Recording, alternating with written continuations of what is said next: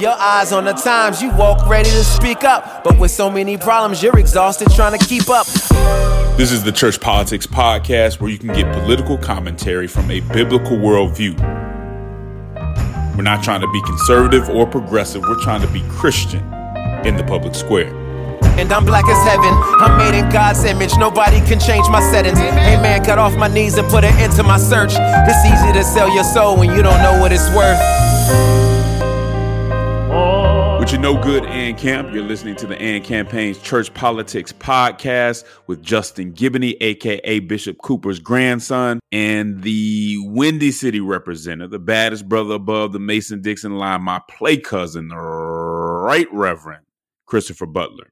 Chris, we've been talking about this for a couple of weeks, and we know that we started this journey in Black History Month, but the How I Got Over docuseries, Ann Campaign's original docuseries about the role that the authority of Scripture played in the Black church, the first 2 episodes are out right now. So if you haven't seen that, and I'm feeling like a lot of y'all who listen to this podcast already have seen it. If you haven't seen it, I'm questioning your love for this podcast.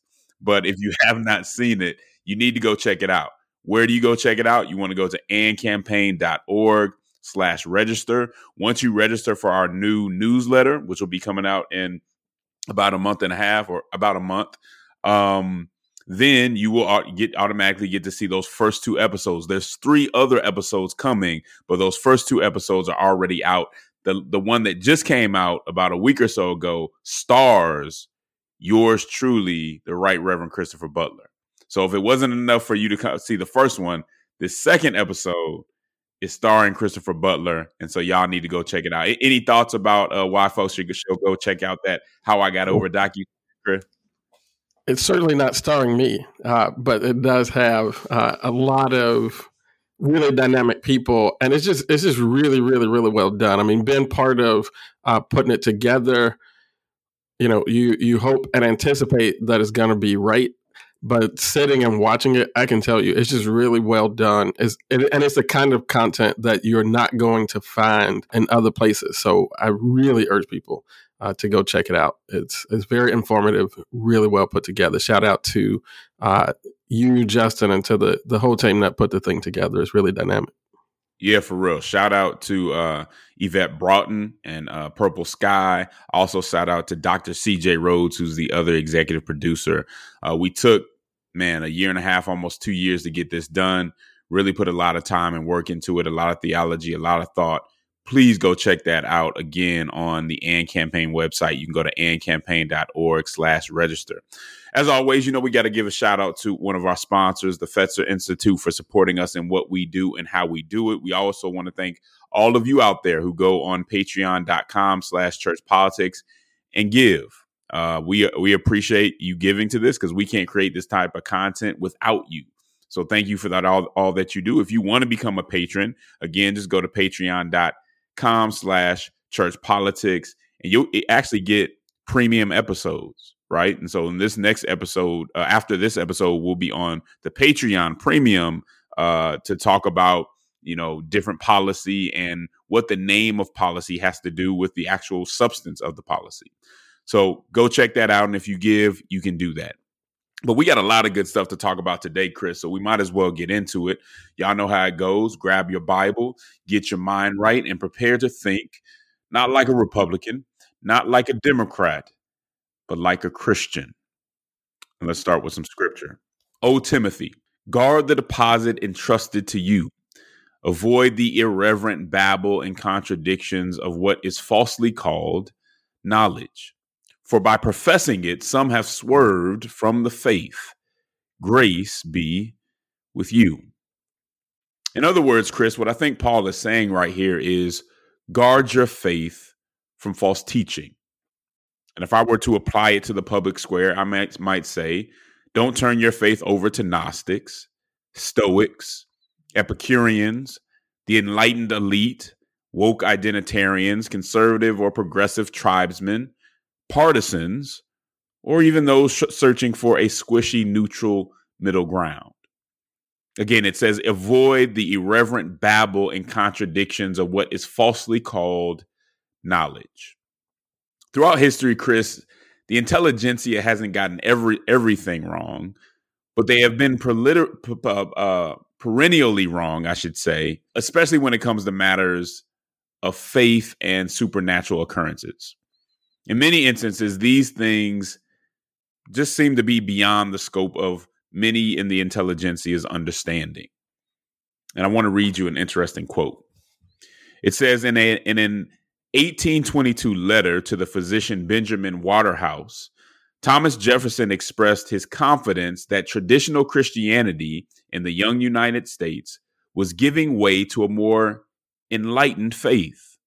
Much like Jefferson's own, it rejected the divinity of Jesus Christ. I trust, Jefferson said, that there is not a young man now living in the United States who will not die a Unitarian. Well, history shows us that the Second Great Awakening would dismantle Jefferson's hypothesis. It would inspire a proliferation of new religious groups with supernatural beliefs entirely distant from Jefferson's Enlightenment religion. Those quotes, those two particular quotes came from an article that I read, Chris, in the New York Times by Catholic writer Ross Douthat. If you've been listening to this show from any time, you know that we have gone over several of his articles. I think he's pretty thoughtful. But this particular article was entitled, "Why You Can't Predict the Future of Religion." And what I think we can learn from Thomas Jefferson's quote, and what it really should show a lot of people, is that folks have been prognosticating about the death of Christianity since it came about, right? And so one thing we can take from that is that your concerns about Christianity probably aren't as new or original as you think. And Douthat reminds us that religious history is shaped as much by sudden eruptions as it is by long trajectories, as much by mystical and by the mystical and personal as by the institutional and sociological. He says that when it comes to the religious future, you should follow the trends, but also always expect the unexpected, recognizing that every organized faith could disappear tomorrow and some spiritual encounter would resurrect religion soon enough. I think those are wise words. I thought this was just an interesting article. A lot of what the article was talking about was the revival that was going on in Asbury, Kentucky, and how people are, kind of dealing with that, and how we should interpret that, along with, again, all these projections about where Christianity going or where it isn't going. And I think there's an application here, too, just in the public square, because sometimes, Chris, I get the feeling that a lot of Christians in the public square are kind of hedging their bets. Are kind of trying to save themselves just in case Christianity fizzles out, as some have predicted. The folks who kind of say, if this Christianity thing doesn't work out, Chris, let me make sure that I'm on the right side of history. I'll call myself a Christian, but let me make sure that I don't take any positions that might make my colleagues or my peers look at me crazy. And from what I can tell, when it comes to a lot of our peers, the cynics and the prophets of doom and gloom for Christianity have gotten into their heads. And I think we need to really check our faith. We need to do as Paul was telling Timothy to do. We need to guard the deposit that's been entrusted to us. Because there's always a philosophy, there's always a new ideology that wants the allegiance and the faith that we give Christianity to be its own. And so there's always going to be things vying for that faith, but we have to truly believe, because again, the words that we saw from Thomas Jefferson were so powerful. He was convinced, and whether you like him or not, I have a lot of issues with him. He was convinced that Christianity was over, and he couldn't have been more wrong.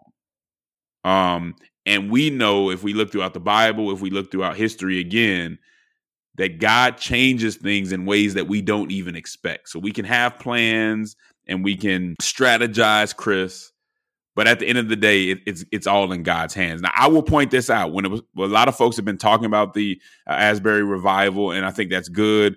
Some folks have been a little shaky about it because we talk about these great awakenings, but we don't mention things like the Azusa Street Revival. And I was happy to see, Chris, that Douthit did mention the Azusa Street Revival. He said this. He said, arguably the most important movement within global Christianity today exists because of a revival that began with an African-American preacher and his followers praying together in a shabby part of Los Angeles in 1906. That African-American preacher, and just in case you didn't know, is William J. Seymour, a one-eyed exhorter who was able to bring an interracial congregation together for worship. And as you saw, one of the biggest revivals that there ever was. And if you want to learn more about William J. Seymour, he is talked about in the first episode of How I Got Over. But Chris, just to pass it back to you, you got to put in the shameless plug. But just to pass it back to you, Chris, what were your thoughts on this article and just our ability or others' ability to predict what's going to happen with Christianity? I was very grateful for the article. Obviously, as a preacher in the lineage of Seymour, very happy for that shout out. But I think this is so important for us in the public square because, I think the first thing we look at or need to look at that we often forget is that spiritual awakening impacts political realities. And all of the things that we seem to struggle for or struggle against in civics and in politics, it may seem sometimes that we're not making much progress. But if we understand and hold out hope for this reality of God, that I think you can look back over the ages and see that God will do unexpected things in unexpected places, through unexpected people. I always point to, even once in preaching through the kind of Old Testament narrative books. I think when you look at those books, Ruth and so on, that's essentially, like, for me, like the high theme of those books is that God is sovereign and works through unexpected people in obscure places to do incredible things that shift the literal course of history. Right. And so this is a reality that is ages old. And I think it is a reality of God. And if it is a reality of God and we believe in God, then we have to hold out hope for some type of spiritual revival that can impact the political realities. I think right alongside that, we have to hold on to the testimony of the Hebrew boys, right? Like, there's always the but if not that has to be there, right? Like, yeah, God can do anything. But even if he doesn't, even if we just get consumed in the fire, I'm still not going to bow. And so, that's an important element, but that's one thing to keep you going. It's like the but if not, but sometimes I think we lose grasp of this more hopeful approach to continuing to struggle, to make strides and to believe, which is that this understanding that God can and will do incredible things through things that we don't even know anything about. And that's the last piece I'll say. Probably the thing I most disliked about the visitation, the revival that was taking place at Asbury, is the way I learned about it, which was through social media. And while I'm glad I know about it and was able to see some things about it, something in me really wishes that I was able to hear about it from some friend of mine who heard about it, from some friend of theirs who went there and experienced it, rather than it becoming more of a kind of social media and media phenomenon. Because I think what happens with social media and kind of 24-hour news cycle is that we are sort of deceived into thinking that we know that and that we need to know everything that is happening with everyone everywhere all the time. But that's deception. If we isolate ourselves to what we know is happening in the world, we can begin to discount the possibility of what God is doing. So, I always try to remind myself whenever I do, and I think I do face those moments of despondency where it's like, man, it's just a few of us out here struggling, and everybody, is just turned to the way of the world, and there's nobody faithful in the church. I remind myself of Elijah the prophet when King Ahab and Jezebel are trying to kill him, and he says to God in, I think, chapter 19 of Kings, he says something to God along the lines of, I've been faithful, but the whole nation has turned against you. They've killed all the prophets, and nobody's faithful but me. And God gives him instruction to go and anoint a king, anoint Elisha as his prophetic follow-up. But then he says to him at the end of those instructions that I'm going to preserve 7,000 because I got 7,000 people in this nation. You're saying you're the only one. I got 7,000 in the nation that have not bowed the knee to Baal or given Baal a kiss.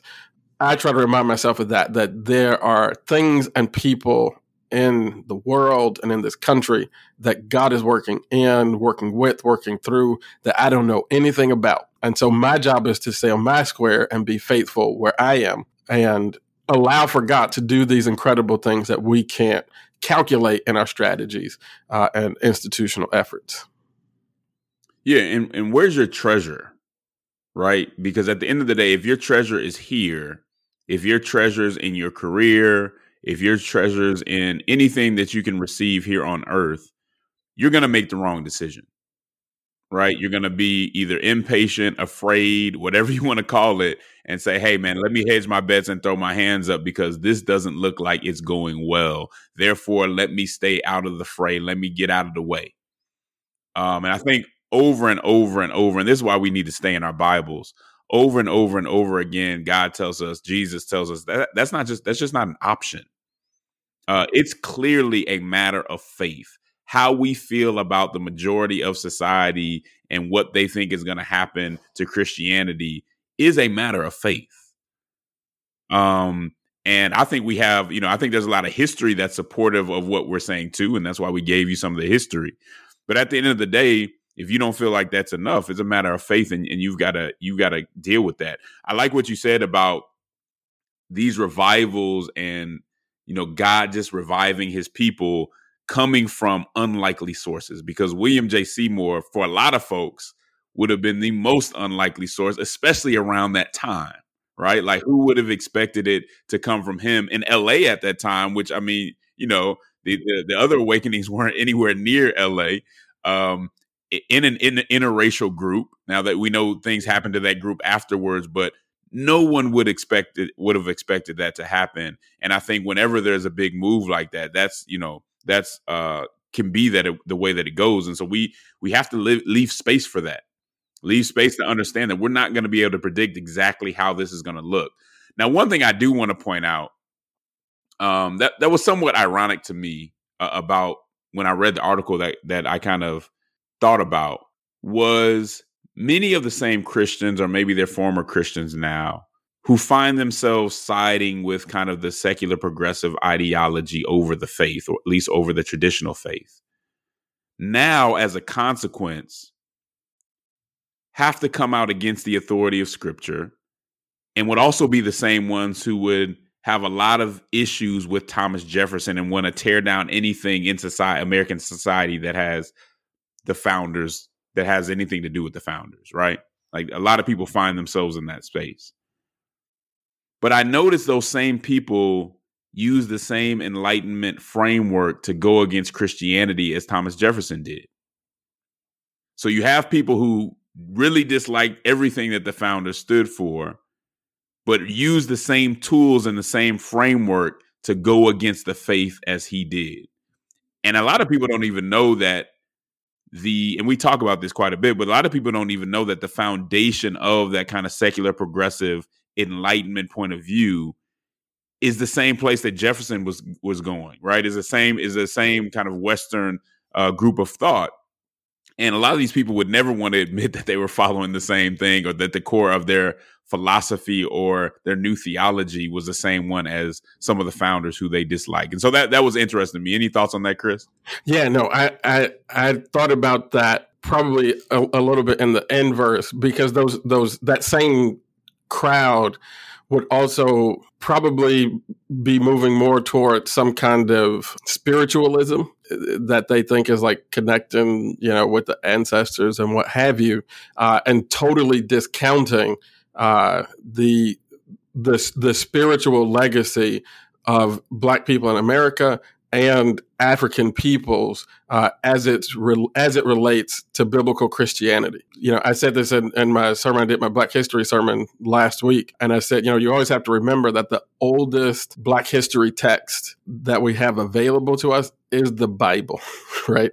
And so when you disconnect from the Bible and Christian, especially these kind of like revivals and more kind of spiritual movement within Christianity, you're disconnecting yourself from a major heritage of Black peoples in the world and in this country. So it's something about some real theological failures, I think, and not just on the part of people who are leaving and have left the church. I also say that we got to do a better job of that within the church to make sure that we put those theological realities out there for people and live them a little bit more forward, so that folks can understand that when you're moving away from the Bible for kind of Western enlightenment, you're not moving from whiteness to Blackness. You're moving from Blackness to whiteness. Now, if that's what you want to do your thing. But it should be understood. Right. And I mean, and of course, you're not saying that the Bible is just about Black people or anything like that. Not at all. But there's a heritage, there's a legacy that's connected to it within our tradition that you're walking away from. And people need to be honest about that. There's not a lot of intellectual honesty about where certain philosophies come from and all that. And I think as Christians, we do have to be honest about it. And then somebody might be asking, well, what does all this have to do with politics? Well, in my mind, how we think about our faith, where we think our faith is going, what we think God is capable of doing or will do is always going to be reflected in our public witness. It's always going to be reflected how we engage others, how we engage other philosophies and ideologies. Where's our confidence in who we are and what we represent and where we're going and what we're here for? So it's a matter of purpose. It's a matter of what we think eschatology will look like. And we need to consider all those things as we move forward, because, again, it is part of our public witness. Go ahead and close us out, Chris. Yeah, no, I think that the theological impacts the political, whether you're coming from a Christian framework or not, really. What you think about who we are, where people come from, and where humanity is going impacts how you kind of like approach moral decisions, which is a lot of what we do. I would argue all of what we do in politics. That's real. We said for a long time that theology matters to the AND campaign, and whatever we do and whatever we say is rooted in our orthodox theology. So remember that. We'll be right back on the Church Politics Podcast.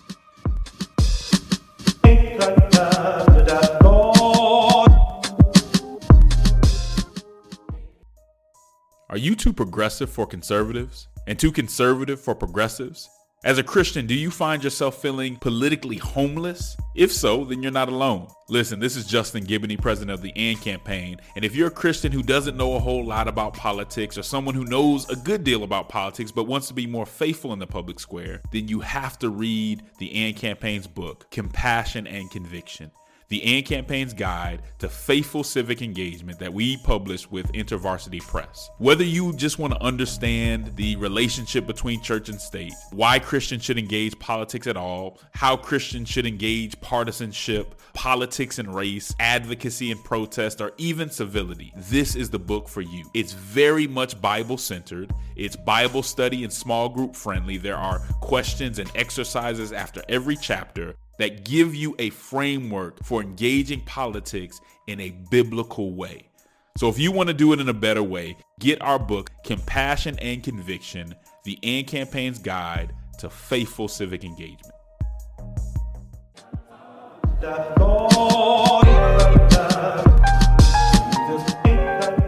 And we are back on the Church Politics Podcast. So much to talk about. And it was, again, this was one of those episodes, Chris, that was actually hard to choose what to touch on, because there was definitely going to be something that we didn't touch on that folks will be hitting us up and asking us why we didn't cover it. We only had so much time.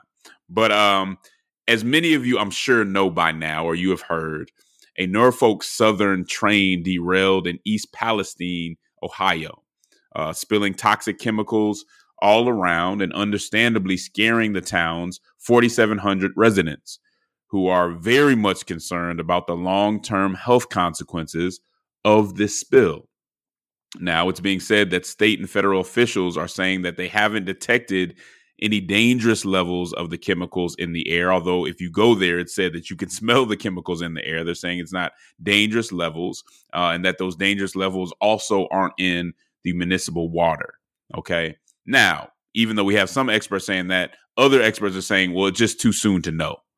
We haven't had enough time to really test. And so let's not take those results too far.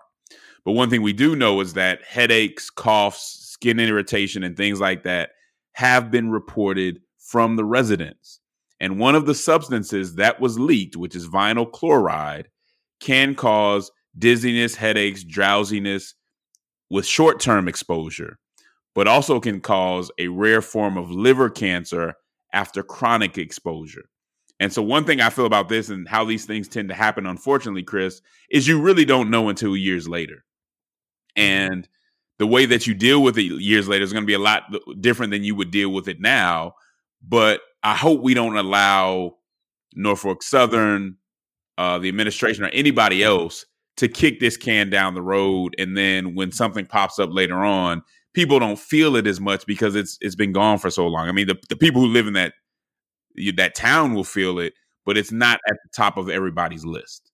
Now, one of the things that people are saying is that, I guess there was something wrong with the brakes, and it was, a whole bunch of stuff was going on miles ahead of time that they just couldn't stop. And eventually this thing goes off the rails and a lot of chemicals are spilled and you can smell it and all that stuff. So here's some criticisms of the response to this that I've seen. And so I want to go over some of those criticisms. Some would say that the Biden administration, namely the Transportation Secretary, Pete Buttigieg, who's been talked about quite a bit as of late because there's been a lot of mishaps when it comes to transportation in America. But a lot of people are saying that they were playing politics and they took far too long to go to East Palestine and see what was going on and talk to the people and things like that.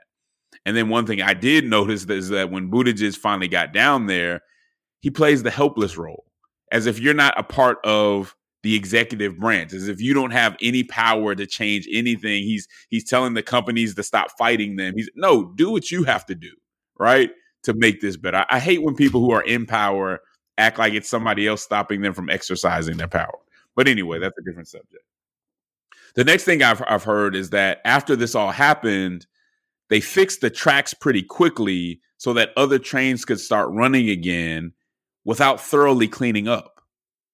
So there seemed to be what some would say a rush to get things moving again without necessarily even taking the time to make sure that the cleanup was thorough, like putting tracks back over what could be tainted soil. If that's the case, that's a problem. Here's something else, and this might be one of the worst of them. Norfolk Southern ran most of the tests after the spill instead of the EPA. So most of that work, as I understand it, and correct me if I'm wrong, Chris, was done by Norfolk Southern and the people that they brought in or paid for, whatever, which left many people asking, why should we trust them to report accurately on themselves, to tell on themselves? Chris, if you're charged with a crime, I'm not going to ask you to go to the crime scene and collect evidence. It's not that I don't trust you, Chris, but you might be confronted with a sort of conflict of interest. And so many people are saying for this to even happen, it's just incompetence. Like they can do their own tests if they want to, but certainly as a government, and I'm not saying the government is fully depending on their tests, but as I understand it, they are, when they speak on it, they were leaning on some of those tests, and some of those tests were more in depth than the test that the EPA did itself. If that's the case, that is problematic. Again, this is one of those, and even a lot of the residents were saying, Chris, there's so much information out there. People are saying so many things. It's hard to tell what's actually happening. Now, for us, that's an inconvenience. For them, that's a major problem, right? And then one other thing is people have been saying over the years, our government has continually reduced railroad standards when it comes to regulation, and that they've done this at the behest of railroad lobbyists. And eventually we get to this point. Now, initially people were saying this deregulation that came from Trump is the reason why this happened. I also saw an article in Washington Post that says that's not the case. You're hearing so many different conflicting things. It's hard to know exactly what to believe. But what we want to give you is just kind of a variety of what's being said, and then keep up with this so that we can get down to what's actually going on there. But Chris, let me tell you what I think the overriding issue is with me. And this connects to some of the things that we've been talking about for a few weeks. I have very little confidence that Norfolk Southern and just American business culture in general, not everybody, but American business culture in general, especially when we're talking about these mega companies, I have very little confidence that they have the integrity, the honor, or the sense of obligation to do what's right by the people when that conflicts with the money bag. I just don't trust that they'll say, man, we could really increase these dividends for our shareholders, or we got to make sure that we don't get too close to the line of what's actually safe. I don't believe that they make the right decision when it comes to that. I don't believe that we put enough incentive. I don't believe that the punishments are high enough for them to make the right choices with that. Because when I look at it, and you look at some of the things that have happened even recently, it seems like for too long it's been all about lowering costs. It's all about becoming as efficient as possible. It's all about the bottom line, even when that puts lives at risk down the road. I hope I'm wrong, but in too many cases, that seems like what is being prioritized. I have very little faith also that our politicians and our administrators are willing to stand up to lobbyists, are willing to stand up to people who could later be funding their campaigns, put the clown show aside, and prioritize the people in the long term. Now, certainly when things blow up, everybody's trying to do the right thing, and everybody's a hero.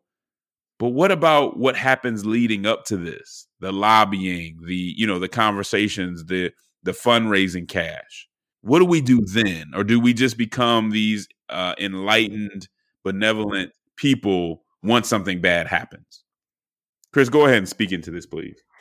Yeah, I mean, it's funny because we don't compare notes before we do the podcast, and it's almost like you were like reading directly off my notes, because I do think that's the core of the issue here, right? Like over time, we have shifted from being a kind of democratic society that plays host to a capitalist economy to being a capitalist society that plays host to a, at least nominally democratic form of government. And that has to be reversed back because the reason this situation is fraught is because people don't know if they can trust the company, and they don't know if they can trust the government to protect them from the company. And I can tell you, I have firsthand experience with this particular company, Norfolk Southern Railway. The church that I pastor went through a very difficult season because the community where the church was located in Englewood in Chicago, Norfolk Southern moved into that neighborhood, worked with, I would say colluded with, but I don't want to be, sued or nothing like that. So I'll say worked with, in quotes, local politicians to displace over 400 families. Most of them didn't get nearly what they should have gotten for their homes that were taken through eminent domain. We had to organize to get the last few holdouts adequate remuneration for their homes. And it was a fight the entire way. We witnessed Norfolk Southern saying that they weren't doing things that folks in the community absolutely knew that they were doing, that they were not doing things that we absolutely knew that they were doing. There's a documentary about this. It's called The Area. You can go check that out because they really document at least the last end of this fight and this process. And so when you go through something like that with a company, and then that same company is telling you, oh, yeah, we looked over things and we cleaned it up and we did as best as possible and nobody's in any danger. It's just hard to believe. I've seen this company put its profits over people. I've seen how this company can use its money to influence elected officials. Norfolk Southern has put $100 million over 30 years directly into campaigns, $800 million into lobbying over the last 30 years. So that's right close to $1 billion that this one company has spent in our politics.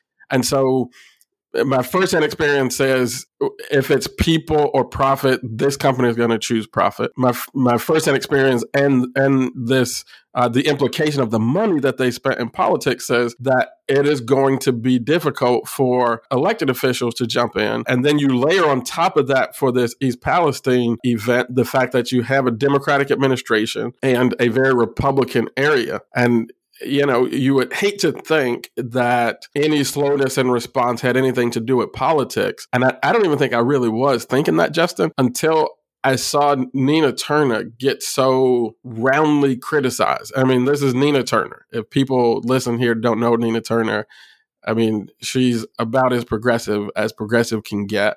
And she made a comment that working people in East Palestine, Ohio, don't deserve to be treated badly by a company or the government just because they voted for Donald Trump. Yeah, and I think she was responding, and I'm going to give it back to you. I think she was responding to Joy Behar on The View, who basically was like, these people voted for Trump, therefore they got what they deserve. Yeah. And folks, a lot of folks on the left came at her for making what seems like in a very recent past, that would be a fairly innocuous thing to say. But that did give me a little bit of pause to say, man, were politics part of how the response was coordinated? We don't know, but I think I'll just close with going back to the first piece, which is I think that the reason the whole situation is fraught is because people don't have that kind of deep-seated confidence that they can trust a corporation or that they can trust the government to protect them from the corporation. And that part's got to be fixed. Within capitalism, corporations, large corporations, long-standing corporations like Norfolk Southern have to be checked. And I think what people are saying is many of our politicians, we're not going to condemn many of our politicians don't have the integrity and the fortitude to check them in the way that they should be checking them. And this is what, to a certain extent, this is what I agree with democratic socialists about, is that when you don't check capitalism in the way and regulate it in the way you need to regulate it, this is what happens. Yep. Right? The invisible hand is not the Holy Spirit. It's not going to correct itself. It's not going to regulate itself. It's not going to tell itself not to take certain chances. And so you can't leave it by itself. Now, I say that, and I also say I think democratic socialists would then say give everything to the government, and I don't know that that's going to be a much better solution. I don't know that the railway would have been maintained better, or they would have been forced to be regulated for safety more just because the government controlled everything. I don't know that corresponds, but we do have to have these checks, and we do have to have politicians that can say, yeah, you might have donated to me, but there are some things that are off limits. Safety is off limits, and I'm not going to do everything that I can to make sure that you get every single dollar that you can while putting the American people at risk. And I just don't have enough confidence that we have the leaders to do that right now. And it's really sad. I don't think so. And I don't know how we get there. I mean, this is a conversation for another podcast, but I don't know how we get to the point that I know we need to get to. At least I think we need to get to. But I don't know that we'll have those type of leaders as long as these corporations are allowed to spend unlimited amounts of money in our politics. Yep. Because as long as they're allowed to spend unlimited amounts of money, and we're more worried about what party somebody's in, what color they are, what gender they are, and ain't paying no attention to the content of people's character, what they're actually doing, who they're willing to stand up against. And that's every single one of us listening to this, even myself. As long as we're primarily concerned about that, you're not going to check nobody, because as soon as you try to check them, they're going to say who's being racist to them, or they're going to say what the other parties are doing, or they're going to say who's sexist, or they're going to say who's unpatriotic. And they got y'all worried about everything but the substance of what they're getting done, while almost everybody in Congress somehow becomes rich once they go to Congress and the Senate. But we don't see that. We're more worried about the externals. Man. Well, let me say this. Too little, too late. You tell me, but perhaps I'm being a little too pessimistic, because there is some movement, right?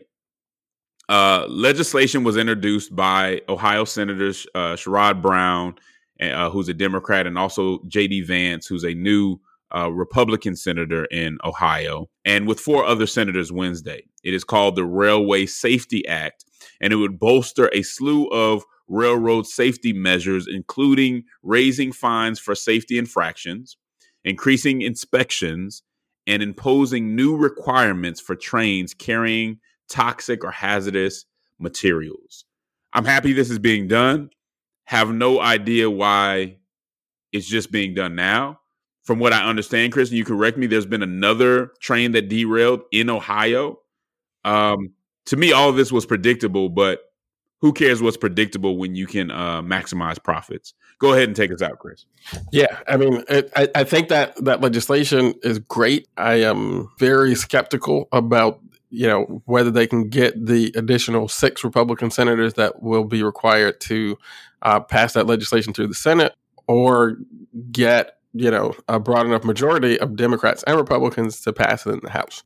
President Biden has said that he would sign it if it came, but this corporation individually, then you have to think about the larger kind of railroad companies as a sector, and then the implications more broadly for corporate power. It is terribly fraught, the entire process. I'm grateful for that legislation. And I'm hopeful that this whole situation serves as just another inflection point to highlight this great tension in our politics right now, with the just way, way, way too much corporate influence and corporate power in our government and in our culture in general. And we have to find ways to do something about that in our generation. Yeah, I mean, one thing that really stuck with me that G.K. Chesterton used to say is that you can't let corporations nor the government have too much power. Both of them have to be checked. And I think we see in this instance right here, when corporations aren't checked, really what happens when we have leaders or representatives who aren't doing their job, this is where we're left. We will be right back on the Church Politics Podcast.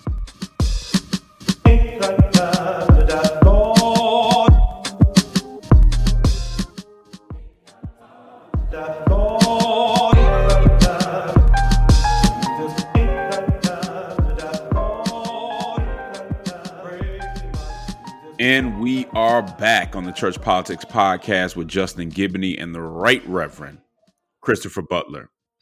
Well, there's been some interesting things going on in D.C. Chris's progressive Democratic friends are not very happy with President Biden. According to them, Biden is siding with Republicans to shut down the effort of local leaders in D.C. to update their criminal code. It might not be quite that simple, though. Surprise, surprise, right? The code updates don't even have full support of all the local leaders in D.C., right? Which we know is dominated by Democrats.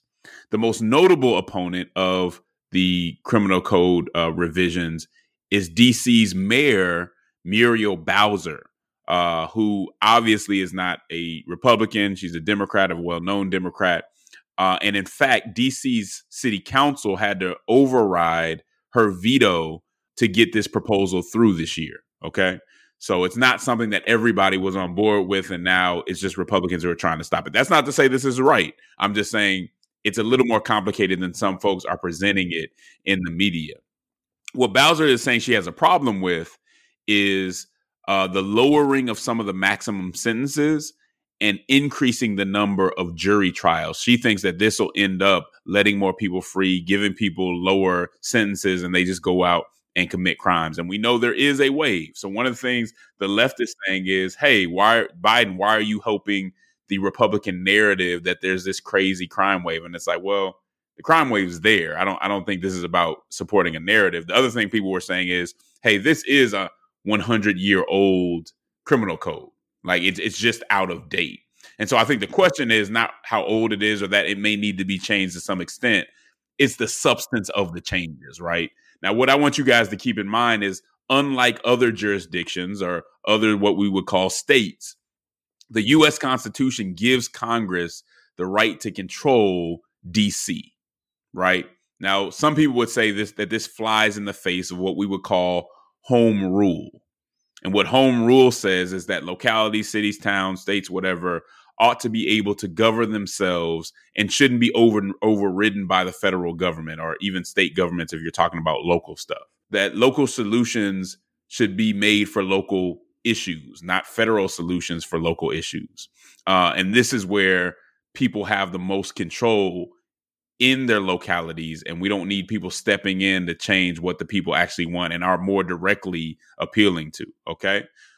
Chris, what were your thoughts on this back and forth? I thought it was interesting. Again, as usual, and I hope you guys realize this, most of these conversations are going to be a little more complicated than what's presented. And I definitely wanted to point that out. But go ahead, Chris. No, I mean, the president found himself, as my granny would say, caught between a rock and a hard place, because there is, as part of kind of like Democratic Party platform, the idea of DC statehood is in there. And along with that is the idea of DC autonomy, even in the absence currently of statehood. And so if you believe in autonomy for DC, you have to leave their legislative decisions alone. I mean, the mayor vetoed the bill. The council was able to get enough votes to override that veto for something that, my, somewhat cursory, not exactly cursory, but not fully detailed. But my look at the bill, I think it is a bad bill, but they got the votes for it. And they overrode the mayor's veto. And that's how they want to roll. I think Mayor Bauer and President Biden are looking to places like where I'm sitting in Chicago and saying, we don't want to be the next Lori Lightfoot. Because the left can call this Republican narrative all you want to, hit me up on Twitter. I will send you video of, teenagers, young adults having a party standing on top of my car. And I called the police 6 times and nobody ever came. So if there's a person, like the people who are living in these cities don't see Republican narrative when they talk about crime, when you hear somebody talk about crime, you really, like, this is your lived experience. And so, Democrats can continue to call this crime issue Republican narrative if they want to. Bauer and Biden see that this is costing votes and they try to respond to that. So you don't want to be Lori Lightfoot, but then, in order to not be Lori Lightfoot, now you have to step away from the whole DC autonomy piece. Is one of those pieces where, he couldn't make a right decision here. Maybe he made the most right decision that he can. I don't know. I would hate to be in that spot. It just highlights this, I think, a significant splinter. I don't want to call it a splintering, but it's a significant issue inside of the Democratic coalition, because folks who want to go along with the Democratic Party on a lot of things, I don't think will go along with the far left of the party that wants to make like police officers arresting people and prosecutors prosecuting people is fundamentally unjust. I don't think the majority of folks, even inside the Democratic Party, are going to go with that ever. In the narrative, and here's the crazy part, and I just gave the progressive left a compliment, at least half of a compliment. last segment. But I got to say, this all grows out of, again, the defund the police ideology or way of thinking. So now, in order to make that make sense, in order to make that ideological conclusion make sense and right, now you have to tell people who are living in these areas that the crime is a figment of their imagination, that the crime is really just something that Republicans made up, and it's really not that bad or really even happening. And then what was intellectually dishonest about this was that to say this is Biden siding with Republicans when you got a Democratic mayor and other people within the city. It wasn't just the mayor. Other people in the city said, no, this is not a good idea. The prosecutor, other folks are like, please don't do this. And you make it partisan. But guess what? We eat it up. And so I guarantee you there's some people out there on Twitter talking about this, talking about how Biden sold out, and don't even know that it's a much more complicated matter. Democrats, one of the things I think threatening them most is their ability to govern in localities when it comes to crime. Is their ability to tell some of the folks in the activist class, no, you're wrong. What you're saying makes no sense. And I'm not going to get people hurt to pursue this fantasy and this utopia that you're talking about. Until Democrats can do that and progressive executives can do that, they're going to have a major problem. Until they can do it without being ashamed or trying to hide it and say, no, this is what has to happen. Because the statistics are what they are. Talking to the people out there, they're afraid. This crime is out of control. And you're just emboldening people that have bad intentions. You're going to have to deal with that. I am usually a home rule person. And so I get where that's coming from. And we know there's just political, as you hit it on the head, it's just political implications. There's 2024 implications when it comes to this conversation. And Biden's like, yeah, y'all will whine for a second. You'll get over it. But you don't want to get your head knocked off in 2024 when crime goes up or something happens crazy in D.C. and it's going to come back on us because we had control to do something. We didn't do it. Yeah, and he has to, even though the other political implication that I think is worthy of a little bit of discussion is why can't the Democratic president of the United States win a vote in city council in Washington, D.C.? I mean, like that's the part that if I'm like a super hardcore Democratic partisan, I'm going crazy about, because you can't just send us Republicans. Right here in Chicago, there have been like article after article saying that like it was the Republicans that threw Lori Lightfoot out of office. It's like, bro, like this is Chicago. What are you talking about? Right. Show me the last Republican candidate in any race that got 50% of the vote in the city of Chicago. Majority of people said no to Lori Lightfoot. That means that it wasn't Republicans. A lot of Democrats also said no. And that's, and it's good to hear the people speak, but I would wonder how many of the people, just your average regular people in DC, actually voted to get some of these folks in who would vote to change the criminal code in a way that just doesn't make sense. We know you're going to have higher levels of voting coming from the more progressive professional class. And if they're voting a lot more than other folks, then you get these folks who have unrealistic policies who aren't actually representing the people, but the people got to come out and vote. And so we'll see what happens. Well, I think they have pulled or are trying to pull the legislation ahead of the federal government having to take the vote to pull it back. So it may ultimately end up that Biden comes out looking good on this one, because he won't actually have to do the deed himself. It looks like they might pull it back. But this crime question is something that Democrats are going to have to get better with. And we only have, a few months before the election of 2024 is in full swing. So it's not a lot of time. Yeah. And again, this is one of those things where you can blame everything on the other side, but when people are really living it, they're not going to buy it. And I always tell our audience, be very careful when somebody does something wrong or somebody's in a bad position to let them scapegoat the other side or just bring the other side in to change the whole conversation.